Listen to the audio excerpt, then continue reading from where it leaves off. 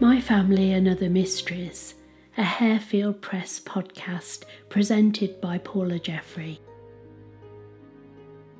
Hello, thanks for joining me for episode 4 of this story about the assault on Jane Pierce by my third times great uncle, Jabez Rainbow. Richard Webster, the surgeon, arrived at the crime scene very quickly, shortly before Jabez was taken away.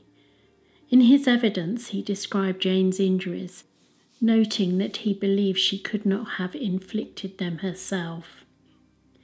At first sight, and because of the excessive blood loss, he doubted that Jane would survive, but on inspection, seeing that the carotid artery remained largely intact, and by successfully stemming the flow of blood, he was confident that she would recover. Jane had been exceptionally lucky on the morning of the attack, not only because Jabez's razor had missed the vital artery, but also because Mr. Webster was nearby and able to attend the scene. Richard Webster was a retired naval surgeon who'd been appointed by Lord Nelson. It would appear that most people who saw Jane after the attack didn't think she would survive. In fact, the newspapers seemed certain that she would die very soon. Webster, on the other hand, said he had seen much worse injuries, and later he was quick to point out that he was confident of her survival from the outset. One can imagine that Webster had dealt with horrific mutilations during battles at sea and might have persevered giving first aid to Jane where another less experienced doctor might have thought her case hopeless.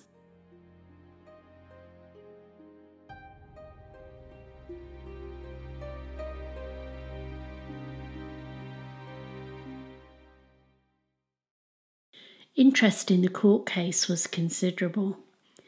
Large crowds gathered outside St Albans Town Hall before each court session in order to see the victim as well as the culprit.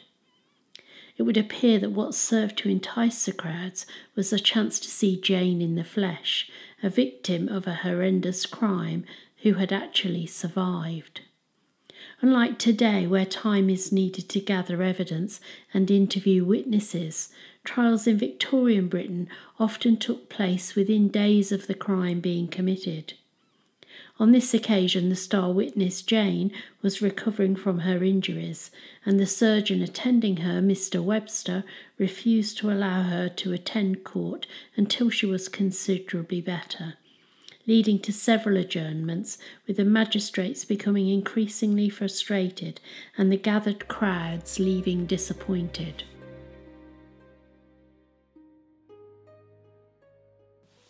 Finally, on Friday the 29th of October 1841, just 25 days after the attack, Jane arrived at court to tell her story. She travelled from the Boot, where she had lived temporarily after the attack, to the courthouse in a carriage. The courthouse and the Boot were situated close together in the marketplace, so the necessity for a carriage must either have been her physical condition was so poor, or to protect her from the gaze of the crowds thronging the marketplace. A newspaper commented that much excitement prevailed in the town for a considerable period before 12 o'clock, the hour fixed on for the commencement of the proceedings. At 12 o'clock, Jabez was brought to court. The Times reported he walked with a firm step and appeared to command great self-possession, considering the awful situation in which he stood. Jane was led into court accompanied by Mr. Webster, the surgeon, Mr. Douglas, the superintendent of St Albans Police, and a nurse. Jane's voice was so weak that the town clerk, Mr. Blagg, was also sworn in, so he could relay her words to the rest of the court and the prisoner. Jane said she had been living with her sister in Christopher Yard for 3 or 4 months. She went on to tell the court that she had known the prisoner as Jabez Kirk, and she had met him 8 months earlier. The dialogue in the Times report is written as though in response to questioning, but there is no indication of what the questions were or who were asking them. She said that during the time she had known Jabez, she had been intimate with him and she had stayed with him at the Boot public house. The last time she had been to the Boot with Jabez was 9 p.m. on the night of Sunday the 3rd of October, and they slept in the same bed. She described how Jabez had asked her several times to take off her beads, but she told him she never took them off and refused. She said she had no particular reason for refusing. They had not quarrelled and he had never said that he was jealous of anyone. They had nothing to eat or drink during the night until Jabez called for beer and ginger beer early in the morning. She had drank some of the ginger beer and then fell back asleep. I should add that the rest of the evidence is quite gruesome, so if you're a sensitive disposition or you're just about to eat your lunch, you might want to skip on to the next episode. Jane continued with her evidence and said she was asleep when she felt a pressure at her neck and had problems breathing. When she came to her senses, she put her hands to her throat and they went in to her neck. She was unable to call out or scream and could feel the blood streaming out of her. She looked around and saw Jabez kneeling by her side, his face covered with blood and a razor in his hand. She tried to get up, but he pushed her down and a struggle ensued. At one point she managed to free herself and run to the door, but Jabez caught her and she fell in the middle of the room and prayed for her life. Jabez threw her back on the bed, held her 2 hands down and said he would kill her outright. She fought him with her legs and he said he would cut them off if she struggled, and she did receive a cut across her leg. When she recounted this part of the struggle, the reporter notes that a universal shudder pervaded the courtroom. A short time later, she began to slip into unconsciousness. She went on to say that when she came round, her first thought was why he had done this to her. She remembered that Jabez had gone to the door to call for the landlord, leaving the razor next to her on the bed. She took this opportunity, weak as she must have been, to slip the razor underneath the mattress because she was afraid he'd come back and cut her again.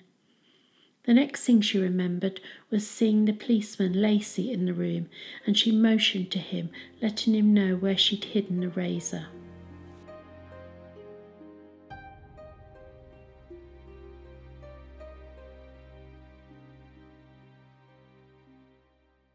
Jane went on to give evidence about the razor itself, saying that Jabez had been lent the razor by a soldier on the Sunday morning before, and she hadn't seen the razor again until he had cut her with it. She described Jabez as never having much money and that she never saw any of his money. She expressed surprise as to why he had attacked her and said she would like to know why he'd done it. During the whole of Sunday night they had only had some beer and Jabez was quite sober. Jane described Jabez as a quiet man, that she'd never seen him in a passion and that she'd never given him any reason to be angry with her. She said she'd been in a very sound sleep when her throat was cut and didn't feel Jabez getting out of bed. She thought that the rest of her injuries must have been inflicted when she was struggling with him. This was the end of her testimony, and it was at this point that Jabez was allowed to question her. He asked that during the time they had been acquainted, had she ever seen him tipsy, to which she replied no. That was the only question he had for her. Webster, the surgeon, took the stand next and gave details of the injuries Jane had suffered. He described the main wound was on the left side of her neck, about 6 inches long, extending from about 2 inches below the lobe of her left ear, straight across the neck to the opposite side of the trachea and being about 1/2 inch deep. It had divided the external jugular vein and 1/2 of the windpipe. Beneath this wound there was a vertical cut about 2.5 inches long. On Jane's left cheek was another slash that started out being superficial but deepened as it extended backwards, fully dividing the lobe of her ear. She had 15 injuries in all, the most serious of the others being to her right hand, where her thumb was almost severed by a slash across her palm, severing the tendons.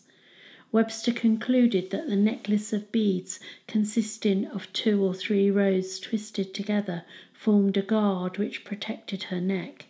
They were so entangled that Webster had to cut through them to remove them.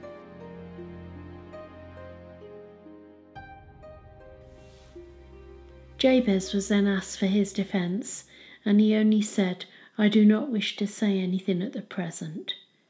Questions from the bench were put to him regarding his name, and he admitted that his real name was Rainbow, but that he had gone by his mother's maiden name of Kirk since enlisting.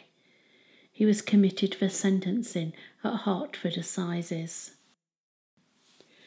After the trial, Jane was taken to a private room where the magistrates and Webster attempted over the course of half an hour to persuade her to go into the workhouse. She refused, however, and the reporter noted that she preferred her own miserable home, although Mr. Webster said he would not answer that her life would be safe if she caught cold.